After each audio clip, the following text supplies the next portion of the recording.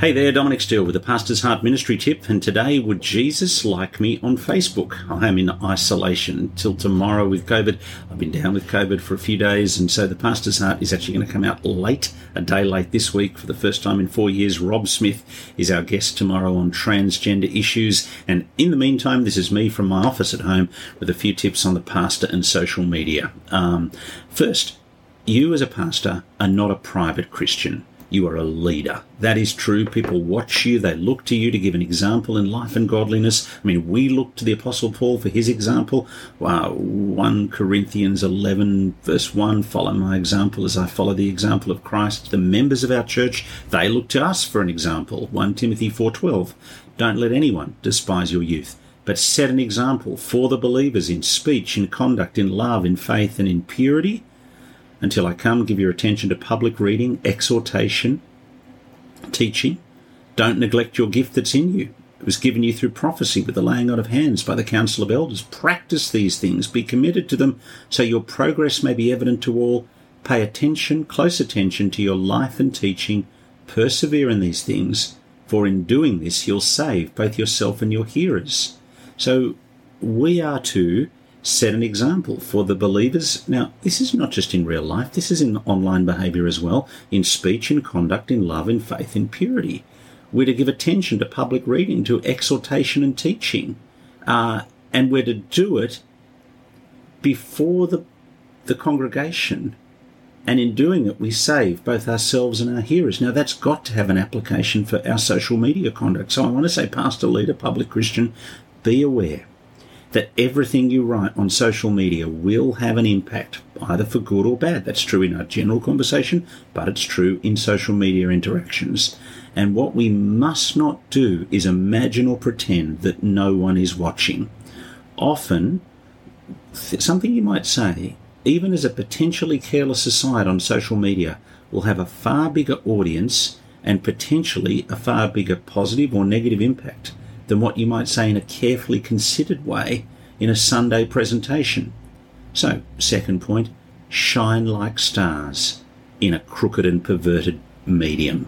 I mean, that's really what the Apostle Paul says, Philippians 2:5, so that you may be blameless and pure, children of God, who are faultless in a crooked and perverted generation, among whom you shine like stars in the world. So we want to be in it, in this crooked and perverted medium, but we want to be in it in order to shine like stars, to be blameless and pure, to have a positive influence.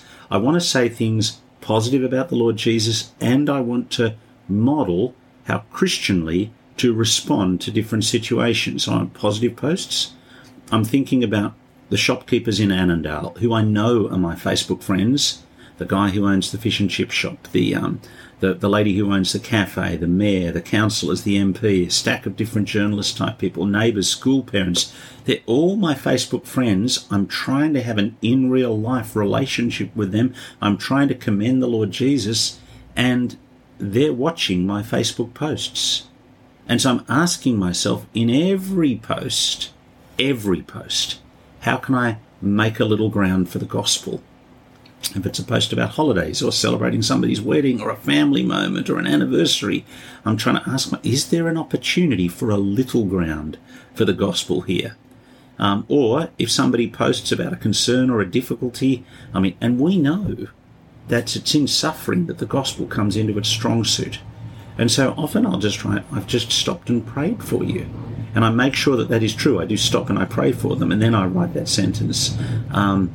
I stopped a long time ago writing, I will pray for you, because I know that I would forget. So I pray for them right then and then let them know that I have. And you know what? I've been doing that for long enough now that some of my non-Christian friends have seen and noticed, and sometimes now even ask me on Facebook to pray for them. And so I try to do it lots, because I think it would be good if my non-Christian friends knew that I was praying lots, because I believe that God could answer prayer, that I am dependent on God, because that's a true thing. Now, flowing from that third point, be aware that unbelievers and believers are lurking, watching all your comments and posts. Sometimes I am aghast at what I see posted by some pastors on Facebook. I think either this pastor must have no non-Christian social media friends or followers, or they're just not thinking. Because they'll have posted a topic on public Facebook open to all their Facebook friends that really is an internal church discussion topic. And in what they've said, they have not been wise in what they say before the outsiders. And so I want to say, Pastor, you shouldn't just have Christian friends in real life, and you shouldn't just have Christian friends on social media. You want to have non-Christian friends in real life and non-Christian friends in social media. So I think it is bad practice for you to host internal Christian discussions on your public Facebook wall. I remember one of my children observing how poor form they thought it was to see pastors from differing neighbouring churches who they looked up to squabbling on Facebook. And one of my kids observing, doesn't this person have non-Christian Facebook friends?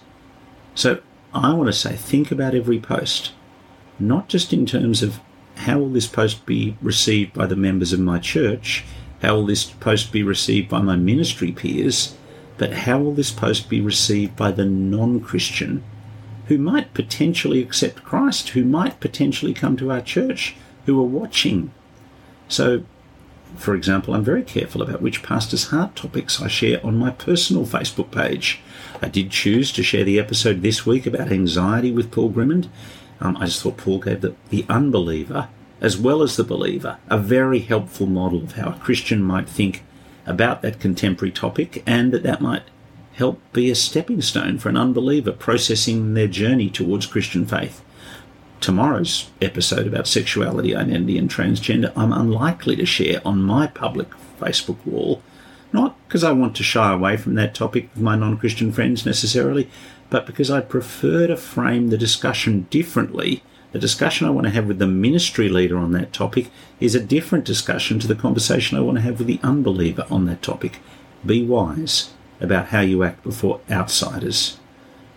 Which kind of also relates to sometimes, a particular topic is a Pandora's box of a topic, and whereas what you might say in your initial post might be considered wise and building up, are you going to introduce a topic that with just a little forethought you might have reflected that this is going to cause an explosion, blow up in your face, and in the end the various back and forward that gets posted is going to damage the cause of Christ. So I would say, don't just think, what am I going to say, but also think, where is this discussion likely to go next? And is this the place for it? Which prompts me to say, face-to-face is better for real controversy, for real difficulty. Just note the New Testament's priority and preference of face-to-face communication. Paul says, Romans 1:11, I want very much to see you, so I may impart some spiritual gift to strengthen you. Or 1 Thessalonians 3:6, now Timothy has come to us from you, has brought good news about your faith and love, and reported that you always have good memories of us, wanting to see us as we want to see you. Paul wants to see them. There's a recognition that communication face-to-face is better. And experientially, I would say that every time I've had a conversation where there's any difficulty, any conflict, any confusion, it is so much better done face-to-face.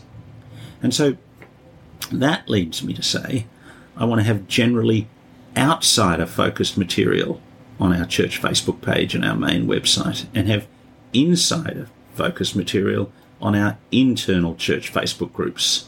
The web page, the Facebook page of the church should be pitched at the potential person who might come to church, and they need to look alive. They need to look as if this is a place where people come and have attended in the last little while. What you shouldn't be doing is posting the internal stuff, the AGM agenda and reports outlining problems. Therefore, I want to say there is a real value in Facebook groups where discussions with like-minded people can happen freely. I really appreciate ministers' Facebook groups where there can be robust discussion take place, not in front of the outsider. But even then, remember, anything that you write isn't ultimately private. You do need to think about where it might end up. And so I don't see anything that I write online as in the end completely private. And then lastly, just be aware of that expectations and the risks of the medium you're operating in. Although I think of social media as primarily a broadcast media where I'm publishing information, and the information I'm publishing is generally public to build up others to glorify Christ, you do need to pay your dues that it is actually social media. And so people do expect family snaps and things like that. I remember a lady saying to me she posts on her platform a third promote Christ, a third family shots, fluffy cats, and a third various other issues. And I thought that's actually not bad. I mean, that did reflect who she was in her various interests and in real life.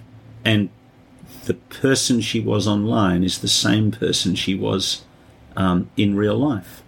But when you post stuff about you, ask yourself, what is my motive? Is it promote me? Is it show off me? Is it I am wonderful? I want you to see that I am wonderful.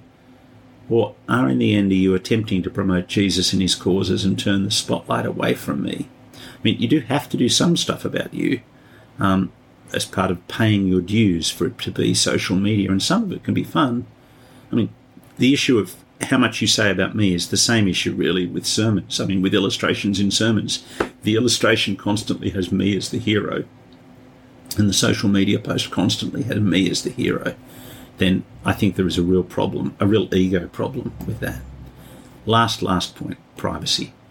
You might be a public Christian, but others around you aren't. And so just be careful to respect their privacy issues. Everybody, I've noticed, has different levels of sensitivity here, and we need to respect that. I'm talking about taking photos of people, tagging people in photos, things you say about people. That's just an issue to be careful of. So thanks for listening to us on this Pastor's Heart Ministry Tip, and back tomorrow with an interview with Rob Smith. Cheers, God bless. Hey, if you're listening on Apple Podcasts, we would love it if you could hop over to the Apple Podcasts app and give us a rating and review. That helps us in the rankings and lets other people discover the Pastor's Heart. And again, if you are able to help us out by being a financial partner, go to our Patreon link, patreon.com/thepastor's heart.